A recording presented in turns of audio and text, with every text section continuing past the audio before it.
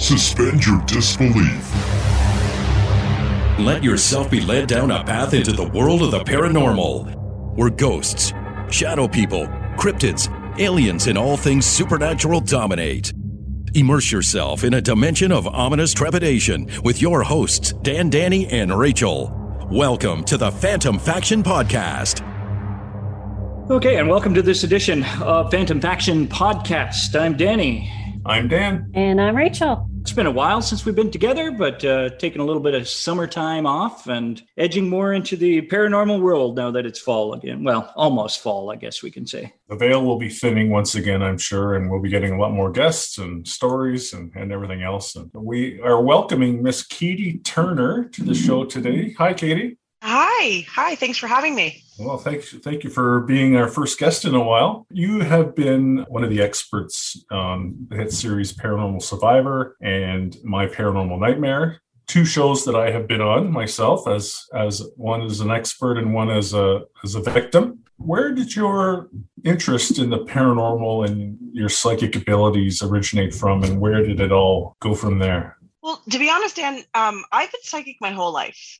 This is something that is kind of normal for me. And so as a very young child, I would predict things, or I could, see people who had passed. And it was a normalcy for me. As I grew up and, got older into my, teens and stuff, I became more shall we say, interested. I was intrigued. I wasn't so much scared of it. I wanted to understand it more. And it was at that point that I started going to libraries. And I'm dating myself, but, there wasn't the internet the way it was today. So, I tried to read as much books as I could to try to understand it.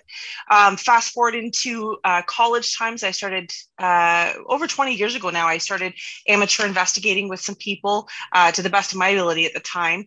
And my psychic senses just got bigger and bigger and better.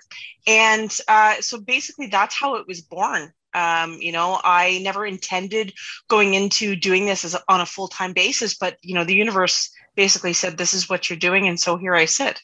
Katie, as a young girl, when did you actually realize that this was special and it wasn't just something that everybody else maybe could do? When I was at school and I started seeing auras. So cute little story. When I was in grade 2, my mother got a phone call home from the teacher. And the teacher said, Katie, she's a pretty bright kid, but unfortunately she's not always there. And, you need to kind of have a chat with her about this and see what's going on. And so my mom sat me down and said, Katie, what's going on? And I said, well, Mom, it's really hard with all the colors. And she said, well, what do you mean the colors? And I said, well, when the teacher's up at the blackboard, I can see all the colors around her. And it was at that point that she kind of went, oh. Now, I grew up in a very spiritual family, so everybody's open to it and kind of understands it a bit. And so she explained to me that that's what auras are. And so it was at that point that my first recollection of kind of a psychic event happening. Now, before, even younger than that, I would tell messages from loved ones that had passed away, and my parents tell me stories of these things. But it was at that point that I realized that nobody else could see it. I would ask my friends and they're like, what are you talking about? They didn't know what I meant. Which can be very frustrating. Absolutely. Yes, absolutely. There's always that kid in the school that always has those invisible friends and can see things that aren't there. And were your teachers open to it? Like, did you ever speak to them and say, hey, Mrs. Whatever, you've got a purple aura around you or a green light or anything like that? Did you ever approach the topic with them? It's something I did not approach. I grew up in a very small town. I was a farm girl, in the boondocks. And it was something I tried to hide. It wasn't until that I got into the late stages of high school and into college that the reason I decided to start investigating was, selfish reasons. We all want the holy grail of evidence and we want something we can prove. But I wanted to let people know that I wasn't crazy. It's not as though I was ever made fun of or people accused me of those things, because I was, I kept it to myself or to my close friends and family. But I really wanted to justify it to myself and other people that there really is something out there. And it was at that point that going into the investigations and doing more and more that my abilities, I hid my abilities. I called myself a closet psychic for many years because I didn't want that judgment.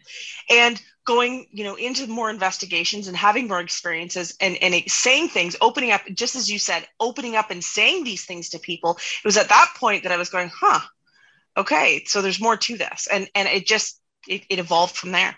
You and Rachel should form a club, because she calls herself the closet medium as well.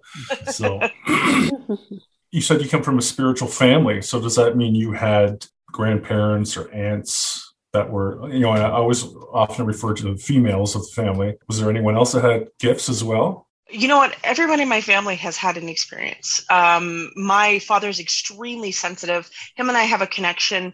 If he's feeling sick, I can feel it. And if I'm feeling sick, he can feel it.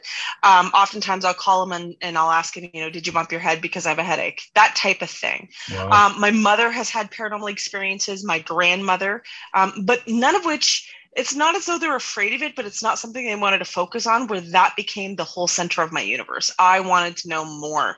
And so although they support it and they're sensitive to it, they don't do it like I do it. As your abilities grew and did you become a part of a paranormal group, or you formed your own? Before we became a team, I was just basically going out with any group of friends that were willing to do it. And then after I took a sabbatical for a little while, and I had moved across the country, met my husband at the time, and I have horses. And so that's another passion. And I was riding and training and doing all of that stuff. And it was when I kind of slowed down on that and decided to come back, really devote my time to the paranormal, that I developed my own team. And so we're called the Canadian Supernatural Research Society. And so that it was birthed almost 10 years ago now. We're paranormal investigators as well. We all have our own, fantastic stories. And are there a couple that you'd like to share with us, like ones that really stand out? And there's been exactly as you said, there's so many to kind of recount, but there's one story that stands out in particular, and it was a situation where I was dealing with. Not only was this an entity and it was malevolent, but it was not of this world. So had somebody come to me and said they had this experience, I don't know if I would have, believed them. But our team went in. A woman was having issues with her children. She was saying that they were seeing some sort of lizard type being. And the little girl, 10 months old, was being scratched. There was light switches. Not only were the lights being turned on and off, but they were being blown. They were having, waking up with screaming sounds and all sorts of stuff happening. So, we go in there and we have open minds, but we're skeptical. And we set up equipment. I take a walk around, and it was dead quiet. It was absolutely too quiet. And so we were kind of thinking, okay, what's happening here? Turns out this house used to be a two-story house, and they had made it since into a bungalow. So the second floor was turned into an attic, but was really kind of a half a floor. And if you went through the attic wall, like the walls in the ceiling, you would get into the second floor and you could see all the peeling wallpaper, all of the old fireplaces. It was like something out of a movie. I'd set up some static night vision cameras and full spectrum cameras down that hallway to see if we could capture anything, because the client had messaged saying that they felt that they could hear things, walking above that floor. And so it was at the point that we were actually tearing the equipment down that I had gone up by myself, and I had picked up the camera and went to turn around, and this thing came out at me. And the only way I can describe it to you is it was some sort of lizard-like being. Okay. I had one investigator with me as a witness, and I had the client coming up behind as well. We all witnessed this. To this day, I can't explain it. When we played it back on the video, we could not pick it up. We picked up audio. It could change its voice from little girls giggling to growling to animalistic sounds. It had glowing green eyes. So this is something that I can't explain to this day, and I've never experienced it again. Now, did this thing come at you as an apparition, or was it like a full, or was it like a see-through? So this was, because it was so dark, it had its own ambient light. So how they had described it to us was like a lizard on the walls. It would crawl up the walls really quickly. It wasn't as humanoid as you would think. When we witnessed this, it was a humanoid apparition. It was something that was green in nature. It had glowing green eyes, and it ended up speaking to us, and it yelled to us to get back. We were able to capture that on Class A EVP. We didn't need any audio to clear that up, like anything to clear it up. It was clear as a bell. And were you able to rid the home of it, or did you have someone come in and clear it out, or is it still there? So unfortunately, we did cleanse the property. We did do our best to cleanse the property, and we were able to make it so it wouldn't come into the home anymore, but it still would lurk outside. Unfortunately, less than a month after we went into the investigation, the woman occupying the location ended up with having breast cancer. We still don't understand how it happened. It was not in her family. She was a healthy lady, somebody who, it was just really, really almost too coincidental. Some of the other children ended up having mental breakdowns. The marriage dissolved, financial issues. So can I say for sure that it was gone? I can't. Can I say that those things occurred because of the entity? I can't, but it's kind of a weird coincidence. Well, now, would you consider this thing as demonic or extraterrestrial? Because, we always hear about the reptilians and things like that. And some people say that they're one and the same, but I don't believe that. But what are your thoughts? Well, I believe that we're all energy beings, right? I do believe on some sort of a basis we all feed off of that energy, right? In terms of us, we're caloric intake for energy. They may feed off of a different type of kinetic energy. I would have to say that I would probably lean more towards extraterrestrial in origin, just because I didn't get any demonic juju. I usually get a really heavy feeling in my chest. I feel like I'm going to throw up. I get a throbbing headache. It just didn't feel it. I'll be honest with you. I've done hundreds of cases, as I'm sure you have too. I've only come across a couple demonic cases. In my experience and some of the demonologists I deal with, it's not as prevalent as Hollywood makes you think it is. So in this particular case, I honestly think I would go towards extraterrestrial. Well, yeah, and I tend to think that spirits, even human grounded spirits, they somehow find a way to present themselves as demonic because they know they'll scare people or put, that real religious fear in a lot of them too, right? If you do come across something as quote unquote demonic, how do you deal with that as a paranormal investigator and as a psychic medium? Like I said, I've had a couple cases that I've had to deal with, and I'm not ashamed to bring a demonologist in. I have a few friends in the States that if I have to get them to remotely come in, I have some people locally that will come into the location. But, at first, basically, we determine if it's a mental illness. There's a lot of people out there that unfortunately, suffer from mental illness, and they feel as though they're being attacked demonically, right? They're going through that. And that's almost as dangerous, because when somebody is convinced that that's what's happening, how do you change that? So we go through processes of trying to determine whether it is mental, if there's any problems there. And once we've really kind of witnessed it or see it as it is, I will bring in a demonologist friend. We'll go through the process. I can't do first rites, cleansings and all that stuff, but I do cleansings and try and rid of it. It's tough. It's not something people think that you walk around with, a smudge stick and you sage once. I work with people for months in order to get rid of this stuff. And sometimes it keeps coming back. In my experience, demonic entities are like a tentacle-like grip. So they work at your weaknesses. There's four things. There's oppression, suppression, depression, and possession. And they slowly break you down. And so they get to your weakness. And if you're not a weak individual, they're going to hit somebody around you that you love that is your vulnerability. And it can go, I don't want to call it generational, but it can go out to families. I've dealt with issues where a demonic entity pushed a woman down the stairs and broke her legs, pushed her, in between a washer and dryer, and she was stuck there for 2 days. And during that, she was an elderly lady, and people were trying to say that she was crazy. The funny thing about it is she was the most religious person I've ever met in my life. She went to church 3 or 4 times a week. She had more paraphernalia in her house than a church itself. And this demonic entity was really trying to get to her because it was a challenge. It found it fun. It was like a puppet. It was playing with her. And this poor lady, was going to doctors and trying to figure this out. We tried to get a bishop in to do an exorcism, but that takes a couple of years. There was a lot of things involved. And after it broke her legs, she ended up traveling 3 hours with a grandson. And when she would open up a water bottle, it would make the water rancid. Every time she'd open up a water bottle and take a sip, when she'd set it down, it would make her water rancid. So this was something that it took a long time to get rid of, but we were able to help her, and she was able to move back in her house. Do you think it's, from your point of view, is it the people that get demonized or the house that gets haunted? What do you think it is? Do they attach themselves to homes, or is it the people they attach them to? I think they will attach themselves to an energy source, and they're going to attach themselves, like anything else, the path of least resistance.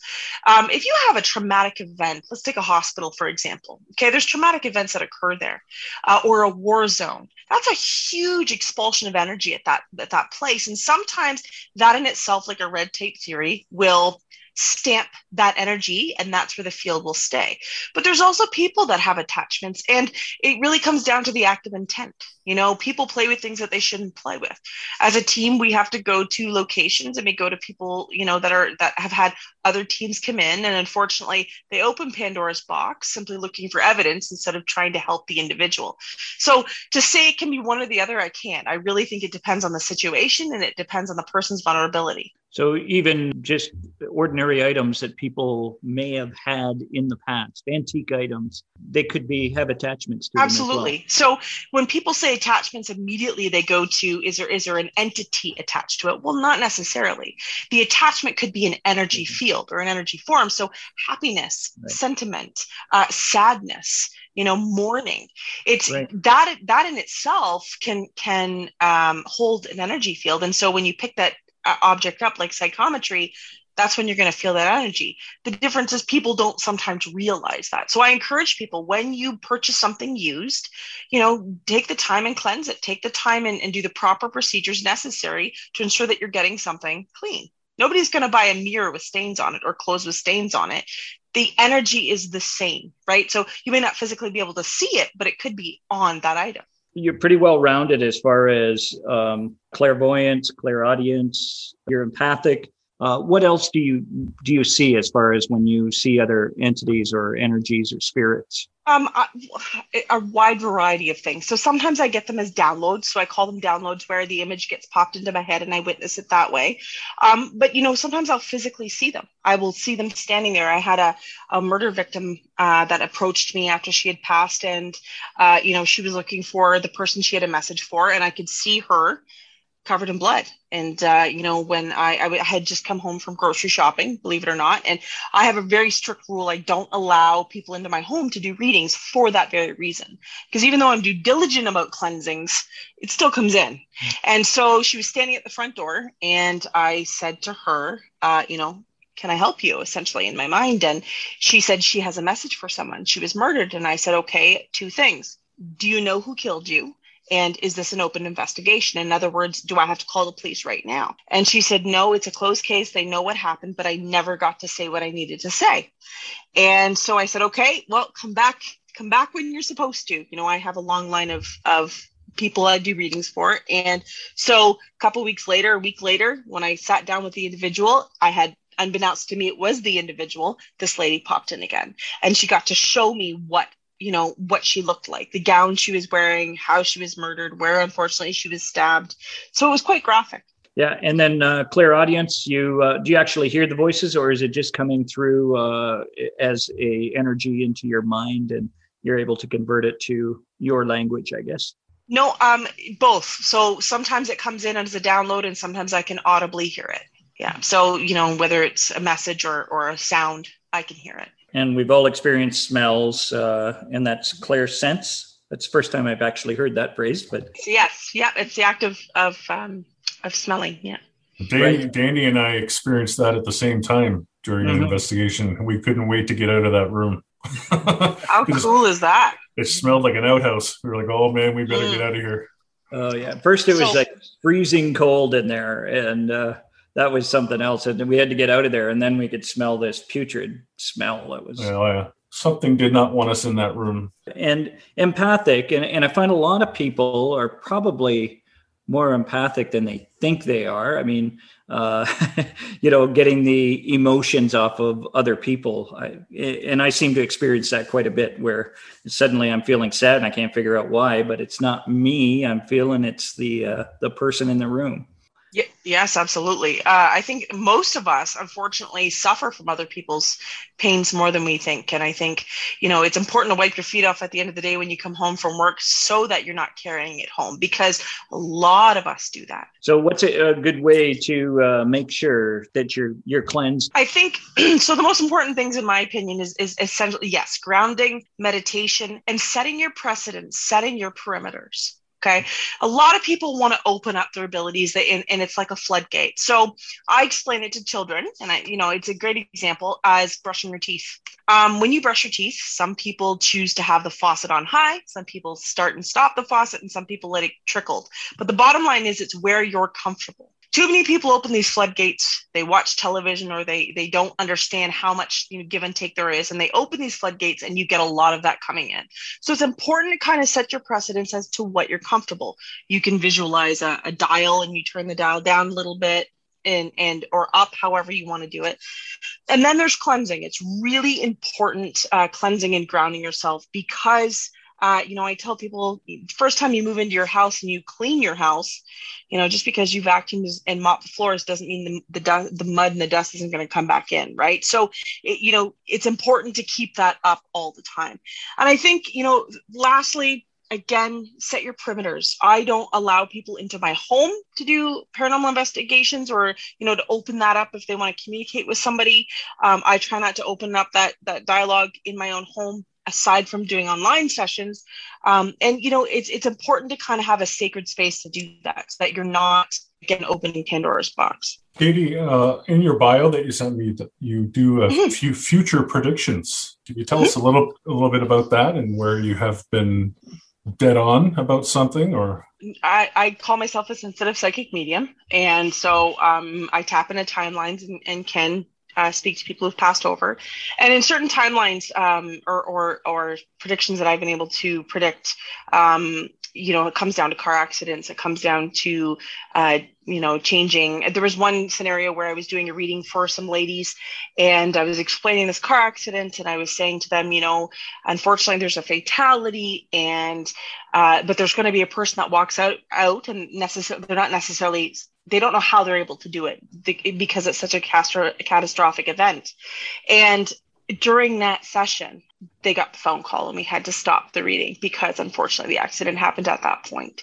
Sometimes it happens 6 months in advance. Sometimes it happens, a couple of years in advance. But I am really grateful to get messages every day from people who, they validate it for me and say, you told me this was going to happen, and I saw this and that. So there's so many. I can point out a couple, stories, but there's so many that I just can't keep up with all of it. Right. Do your future predictions, are they always connected to a singular person, or are there like world events? Or my world is not that big. Usually I zone in I zone into a specific person or an event with that person or family member. So you're not going to predict the election or the lottery numbers or any of that good stuff.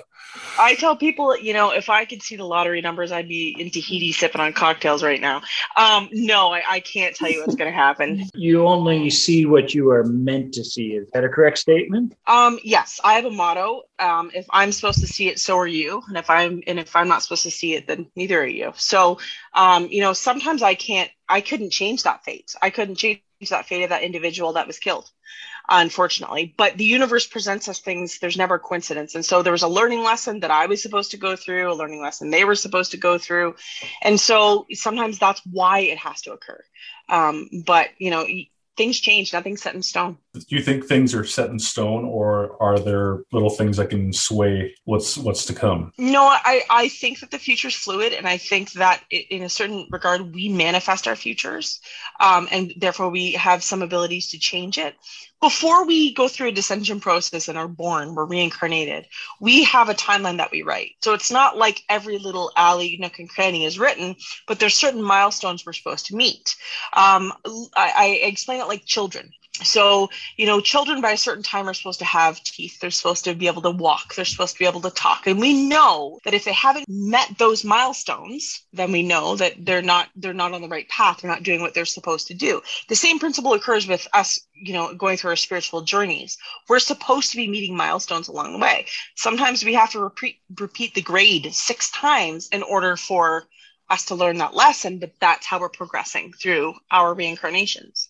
Oh, I was just going to say, on your website, you talk about even getting messages from pets. And how does that come across to you? Usually I pick up I'll get a download. I'll pick up an energy force. So if somebody has a picture of an animal they want to communicate with, or lost animal, basically what I'll do is I'll zone in. I'll kind of make the phone call. And if they want to answer, they answer, and kind of take it from there. So I'll pick up, images. I'll pick up certain things that the animal would do, like, I don't know, shake his head a certain way, or, a bad tooth, something like that. I'm able to pick up and validate who that animal is. So it's really a connection that you're sending out and hopefully receiving back. Yes, absolutely. I don't look at it like you're beckoning them. I think there's too many people out there, whether you're psychic or whether you're a paranormal investigator, that demand an audience, that demand you to do something. And it's not even what you say, but it's the expectation that you have. I don't go into an investigation or a session going, okay, show yourself.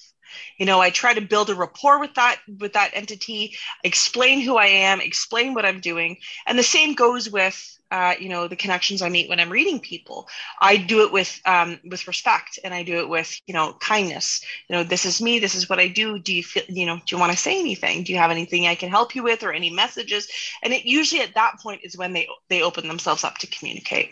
A lot of it is people watching television, people watching these paranormal programs, and figure that they can go out and do it themselves, but they're not really connecting with the spirits. And if they are, the spirits are going, oh no, not this again. There's only so many questions you can ask. I mean, instead of asking why you're here, start to get a rapport with them. What was your favorite color? What did you like to do? What was your favorite hobby? And build that conversation. Right. Yeah. And I think even, Dan, in some of our investigations, and half the time, and not all the time, but when we're closing up and wrapping things up is when we get the most activity.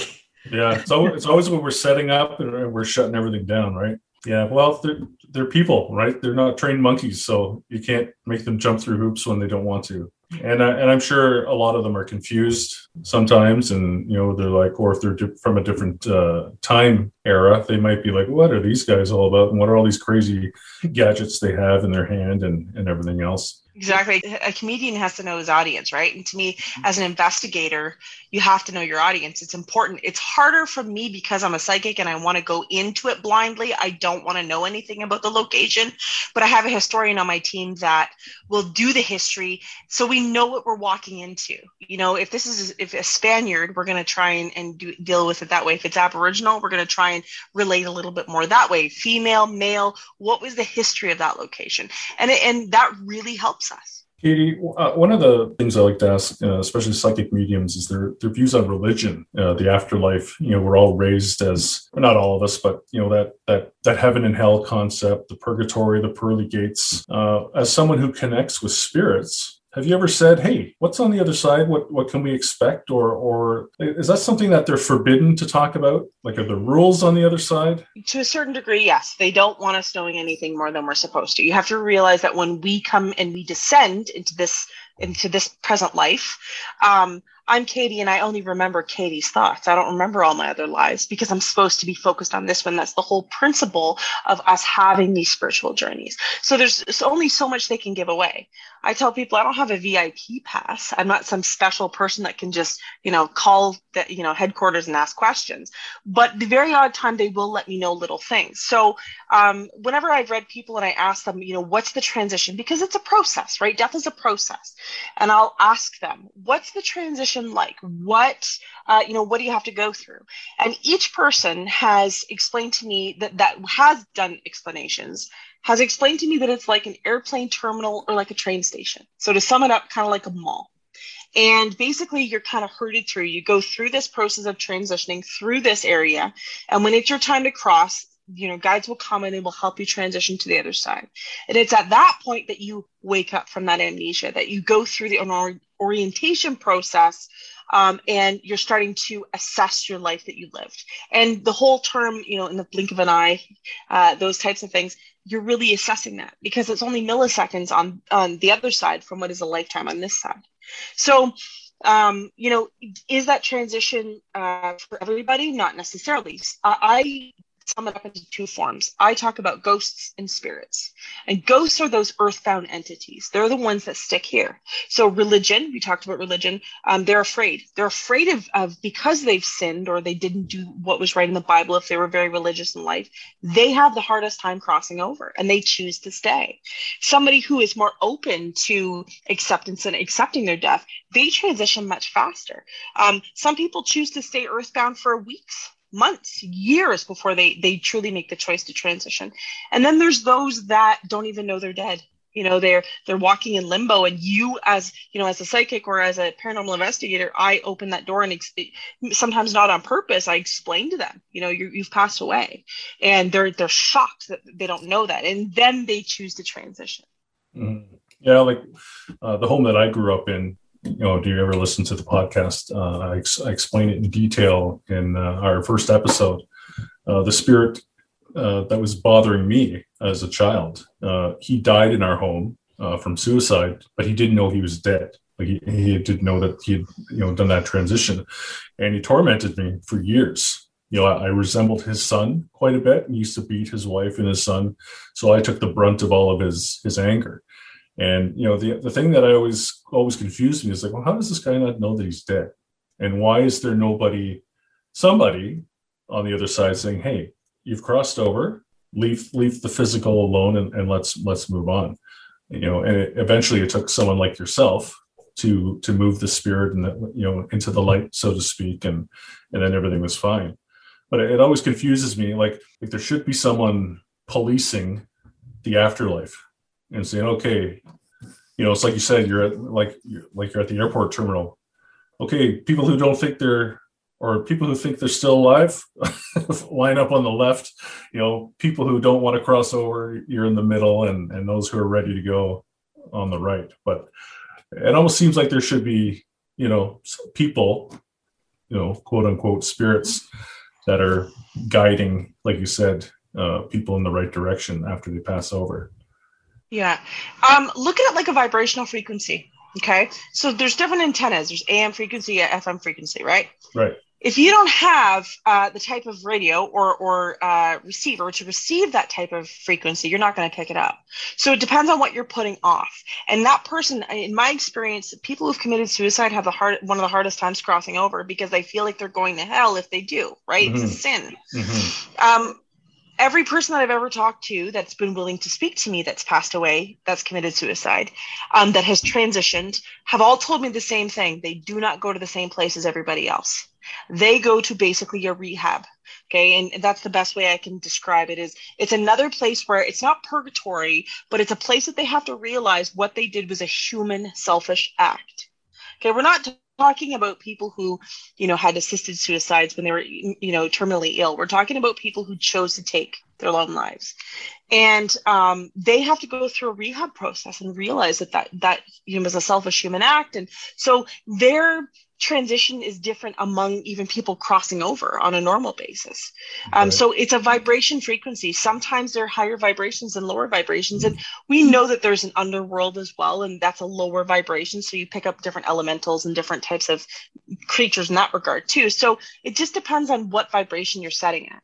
People, though, who choose to take their own lives, do you really think they could be blamed, though? Because there is mental health. Sometimes life is so overwhelming for them that seems like it's their only option. It almost seems like, well, you can't really blame that poor person. Like you call it a selfish act, but sometimes, you have to look at some people and say, well, that's the only choice they had. Yeah, I agree. However, it's a tough subject to talk about, right? To approach. Yeah. But I hope that if they do make that decision, that there is help or they're not being punished on the other side. That's for sure. It's not a punishment. It's more of a rehab. It's more of healing process. It's more realizing that, basically I don't want to call it failing the grade, but you have to come down and learn it again. And as many times, it's not just suicide that we have to learn the same lesson. There's many people who just can't get over that. They're learning the same learning lesson over and over and over again. I explain Earth's like a one-room schoolhouse. We're all different grades and we're all learning together. And part of our learning is helping and assisting others. So some are the younger souls than us. Some of us have evolved a lot more than others. And so part of our journey could be trying to assist that person who committed suicide. So it's not as though we failed that person, but that was a learning lesson we had to learn. There's a whole world involved in a birth and a death, right? So think of, the family that's grieving of the person that died, and think of the paramedics who had to witness that. But think of the mechanic who had to fix the tires on the ambulance to get it going. Think of the people who manufactured the vehicle. Think of the paving of the roads. You can go on such a great cosmic level, but there's a whole world involved in that learning lesson. Now, other than scary lizard people, can you tell us another story of something maybe dark and oppressive that you've come across and kind of wish that you hadn't? I dealt with, it was actually a happy ending, but my team and I got a call from a client that was having really bad scratching and growling and stuff like that in their home. And, but it was like a gurgling. And things were being moved, lights were being put on and off, the typical paranormal stuff. So there was also a fire that had occurred, and she wasn't sure if that, was part of this paranormal experience she was having. It turns out it wasn't. We were able to debunk that, and it was, faulty wiring in the garage. But nonetheless, we went in, we set up cameras, and I started to do my walk around. And I got to one particular room, and all of a sudden I felt this entity. I described what he looked like. He was a younger male in his early 20s. And all of a sudden he walked up to me and he grabbed my throat psychically. Okay. And I stepped back and I grabbed my throat, and I could feel what felt like him cutting my throat. And it was so real that I was startled, and I pulled back and I pulled my hand down, and I immediately got an investigator to snap photos, and there was a big red line. And so I was angry. I said, dude, I didn't give you permission to do this. I'm not here to mean you any harm. Why would you want to do something like this to me? And it was at that point that I realized he wasn't trying to hurt me. He was trying to tell me how he was murdered. Mm-hmm. Unfortunately, he lived in the city, and because of his preferences in life, there was people that were not okay with it, and they decided to beat him up, and they ended up slitting his throat. And the growling and gurgling that scared this woman so bad was actually him stuck as a ghost. He couldn't get it out. He couldn't speak because his vocal cords were cut, and he still carried that on in death. And so once I was able to say to him, you don't need this on a physical level anymore, you can start to communicate, he was able to come through. And there were EVPs of him saying, he was sorry. He knew he shouldn't have been there. He lied to his sister, the one that had called us in. He wasn't trying to scare the family. The dogs were growling at him when he was kind of trying to talk, but, he just needs to let you know that he's okay, that he loves you, and he was sorry. And as soon as he did that, the energy lightened and he lifted and he was gone. Wow. Did he know he had passed on though?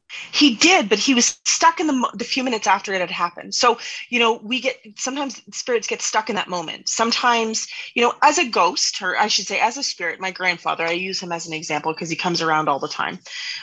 He shows up as an 86-year-old man, but he's not an 86-year-old man on the other side. He's only going to come as I would recognize him so that I can relate. Okay. Lots of times when people pass, that is such a huge expulsion of energy that's what it's kind of a snapshot in time. And so because that was so frightened, and I don't want to say he knew his death was coming, but he knew he was at the wrong place at the wrong time. That kind of took the snapshot. And so that's how he was stuck for those moments in time. Now, the death had occurred 5 years previous, but he was stuck into those last minutes after he died. See, that almost seems like hell. I agree. This poor guy for 5 years, going through that over and over again until he came across you and you helped him along. Your grandfather's name wasn't William, was it? No, but my son's name is William. Oh, okay. As soon as you started to talk about your grandfather, got the name William popped into my head. And it was funny enough. And it was like, ask her about William. So I was like, okay. Yeah. So just before my grandfather died, the last picture I have of him is him and my son. So I get that connection. Okay. Yeah, I get some win-wins every once in a while. Your website you talk about, you're pretty big on helping Yes. others. Now, I know we talked off air before about cold case files and stuff, but I know we can't talk about specific ones, but you have helped out police forces in the past. I have. So I really want to make what I do about the authenticity of it. I do charge for readings, but I really want to stick to helping. And so, as you know, paranormal investigators, you shouldn't charge. We don't charge for any investigations. I don't charge when I'm helping children or teaching children about their abilities, doing cleansings, and working with missing persons is one of that. And I want it to be authentic. So, when somebody calls me and there's a missing person or there's been a murder case and they need some answers, I am definitely going to jump on that and try and help as much as possible. I tell each person that I can't guarantee anything, but I will give you anything I can give you. If I can help you in any way, please let me know. And it's at that point that they'll send me pictures of the individual and I just start building off of that. Sometimes it takes me a couple days to piece it together as to what they've said. And sometimes it's really quick and I can say, yada, yada, yada, yada, and it's out. So there's some that are still ongoing, but I've been able to help and piece together clues and help, to close files. How do the police react to you? Like, I guess some are open to it, and I guess some are just like, oh, here comes that nutter again, right? Got it. Absolutely. Yeah. And you know what I say? Own it. I own it. I used to hide. I used to be afraid of it, and I own it now. I'm not afraid. I'm not here to convince anybody on my abilities whatsoever. Do you ever walk up to one of the skeptic detectives and say, "Oh, your grandmother Rose is here, and she wants to tell you blah blah"? Yeah, and the reaction has been. So there was an instance where there was a couple police officers, and we were investigating a local haunt, and it's on a public access road. And so, but there's a lot of people that ruin it for others. And so the police show up every once in a while to make sure everybody's, upholding the law. And so we have all of our equipment out, and the police officer gets out of his car and he asked us to leave. And I said, well, I can't, it's a public access road. You can't, I'm not doing anything wrong, but this is what we are doing. And, if you want to join us, please do. So then the second police car shows up and I thought, oh, now I've done it. And so the other police officer gets out of the car. Turns out they ended up staying with us for a few hours and they investigated with us. And they showed up skeptics and left frightful believers. Yeah, they were two flak-vested, uniformed, armed police officers hiding behind me, scared when we were having different occurrences. And I was able to tell them things that nobody else could tell. And so, I don't want to call myself famous, but I'm pretty infamous in some of the local police departments because I was able to scare them pretty good. Oh, that's good. You can't shoot a ghost, no. Right? I told them that. I was like, yeah, and then they proceeded to tell me that's why they were hiding behind me. Yeah, no kidding. I just want to back up a little bit. You said you were born with these abilities, and I guess we all are to some extent. Did you have anyone help you hone your abilities, or to mentor or guide you, or did you just figure it out all out on your own? No, you know what? Again, I have spiritual family, always talking about paranormal and paranormal experiences, but really I had to learn this on my own. When I was 17, I went down to Norfolk, Virginia, and there's an Edgar Cayce Institute, the ARE Institute, and that really helped me.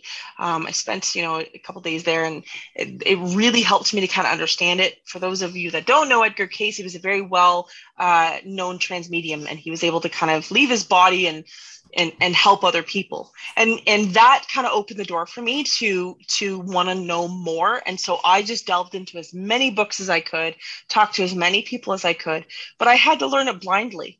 And so that's one of the reasons why I do my podcast with my friend Richard, to try to help others so that they're not feeling like they're vulnerable or they're alone. It's still a very taboo subject. So people are afraid to bring it up, especially at different parts of the world, people are afraid of judgment. And so we want them to feel, calm and cool and collected and not judged if they want to ask us a question. And so, to answer your question, I had to do it blindly.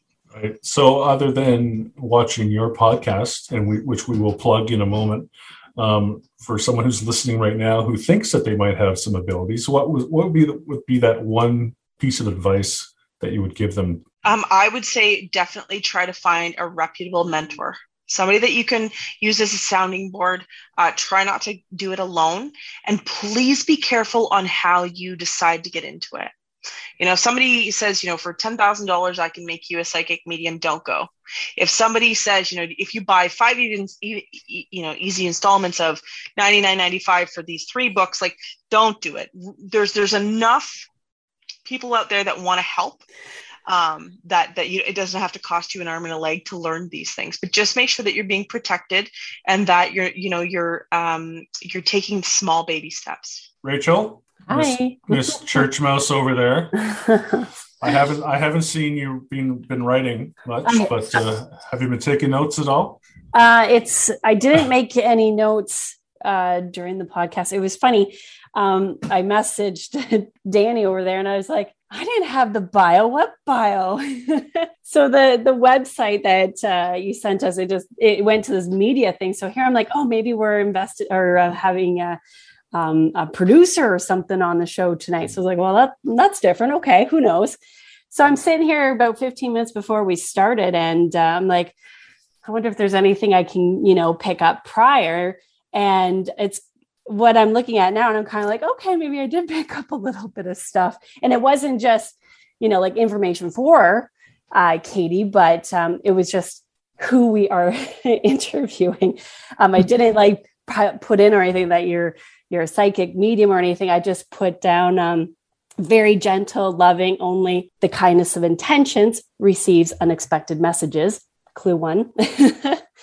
And then you said in the podcast here that, you had to take time for yourself. And I even wrote, make time for yourself, withdraw from the world, connect with your own inner soul. And I made 3 points. The last one I put was, might have been having an overwhelming desire to back off from activities and take a break. 100%. 100%. So for those of you listening, unfortunately, in July, I contracted COVID, the Delta variant, and I was hospitalized and I was very, very, very ill. We didn't know if I was going to make it. That was the universe telling me to slow down. That was the universe. I was going 90 miles an hour, doing readings and traveling. It was just a lot. And I'm a firm believer that the universe told me multiple occasions, they usually do, to slow down, and I wouldn't listen. And so it plunked my bottom down and made me kind of reflect. And so things are different now. And what's next for you when you decide to stop relaxing and get off your butt? Well, I'm slowly starting to do readings again. So I was off for 3 months, longest I've ever been off. It was great, but weird at the same time. And so I'm slowly starting to do readings again. And unfortunately, due to COVID, it's really put a damper on investigations, right? As you know, it's harder to get into certain places and stuff. And same with families. Families have contacted us and said, when COVID is over, can you come and investigate? So when does that happen? So we're slowly, we've got a long list of investigations we need to do, but when that happens, I can't tell you. I don't know. Right. As far as your readings, you do everything online right now. I am in a small bubble doing things in person. Obviously, COVID rules apply. But I do a lot of stuff around the world online via video. And, I've had the pleasure of reading people in person as well as online, and they feel it's just as good. So I've been blessed that way. I've been able to do that. Mm-hmm. I think it's always amazing of how you can connect to anybody in the world just through the airwaves, or even back before the internet, you could use the telephone and still get the right vibrations off of those people. So I think that's just an incredible connection. I think, Dan, we've always said that there's no time in that world. It's just everything is either past, present, future is all one type of deal. Mm-hmm. And Absolutely. They can be anywhere at any time. And it's almost like the spirits can be in 2 places at once too, right? Mm-hmm. It takes them a millisecond to go from like Katie's computer to her client's computer, right? Yeah. So. Well, I look at it like it's a non-physical, right? So if I was to get up and walk to my front door on a physical level, all of me walks to that front door. But in spirit, you don't need the physical right? So you can break off. It's almost like a radio wave. Just because a radio goes to your radio doesn't mean it can't come to mine too. So it's a broad band, let's put it that way, of energy that can travel, and it can be at two places at once. A piece of my grandfather can be with me, and he can also be with my grandmother. So it's that non-physical transference of energy. Mm-hmm. I think it was pointed out to me one time that to walk outside and look at the moon and then tell your friend that lives miles and miles away to look at the moon. We're in the same space. Absolutely. It's the same thing. So, yep. Yeah. And that's a great example, because when you think of it now, we're simultaneously happening on the other side of the world, but it's a different time there. And that's basically, when people say time is happening, that's what it's like on the other side, is that it's all happening at once, but there's a human perception of time occurring. Mm-hmm. It's like that funny, like I remember the first time I went to Europe, and it was such a stupid thing. I looked up and I was like, oh, they have the moon here also. Just like, of course they do, you dummy, right? But it's, but then you look up and it's like, oh, the Big Dipper's there. Yeah. But it's above my backyard back home, right? Mm-hmm. So that's awesome. It's just a funny thing of it's like when they ask Canadians, oh, you guys got running water up there, and you guys live in igloos and all, yeah, whatever. How many sled dogs do you have? I get that a lot. Yeah, how many sled dogs? Katie, how can people get a hold of you? Where can they find you? Where all that, your website, your Facebook page, your podcast? She's everywhere. Shameless. Now is the time to shamelessly plug yourself. Well, thank you very much. So, if you want to know more, you can certainly check me out at katieturnerpsychic.com. You can also check my team out at CanadianSupernaturalResearchSociety.com. We are also on Facebook, so you can look me up, Katie Turner Sensitive Psychic Medium. I have a page on my personal page. And you can also, if you want to know more, you can also check us out. My friend Richard Ruland and I have a show called Let's Talk About It. It's a paranormal video podcast. It's interactive. It happens every Sunday night at 8 p.m. Eastern. And there's, it's a very safe zone. There's no judgment. Any questions that you have, usually we have topics, and we're able to interview some pretty cool cats as well. So, if you want to tune in and check that out. And all of our past stuff is still on Facebook as well as Spotify. So if you can't watch it, you can listen to it. Katie, thank you so much for being on. I know it took us a little while to get you in here. You know what, guys? It's been an absolute pleasure. I've had a blast. So thank you so much for having me. And I'll be sure to share the show for you guys. All right. Thank you. Until next time, everybody take care and be safe.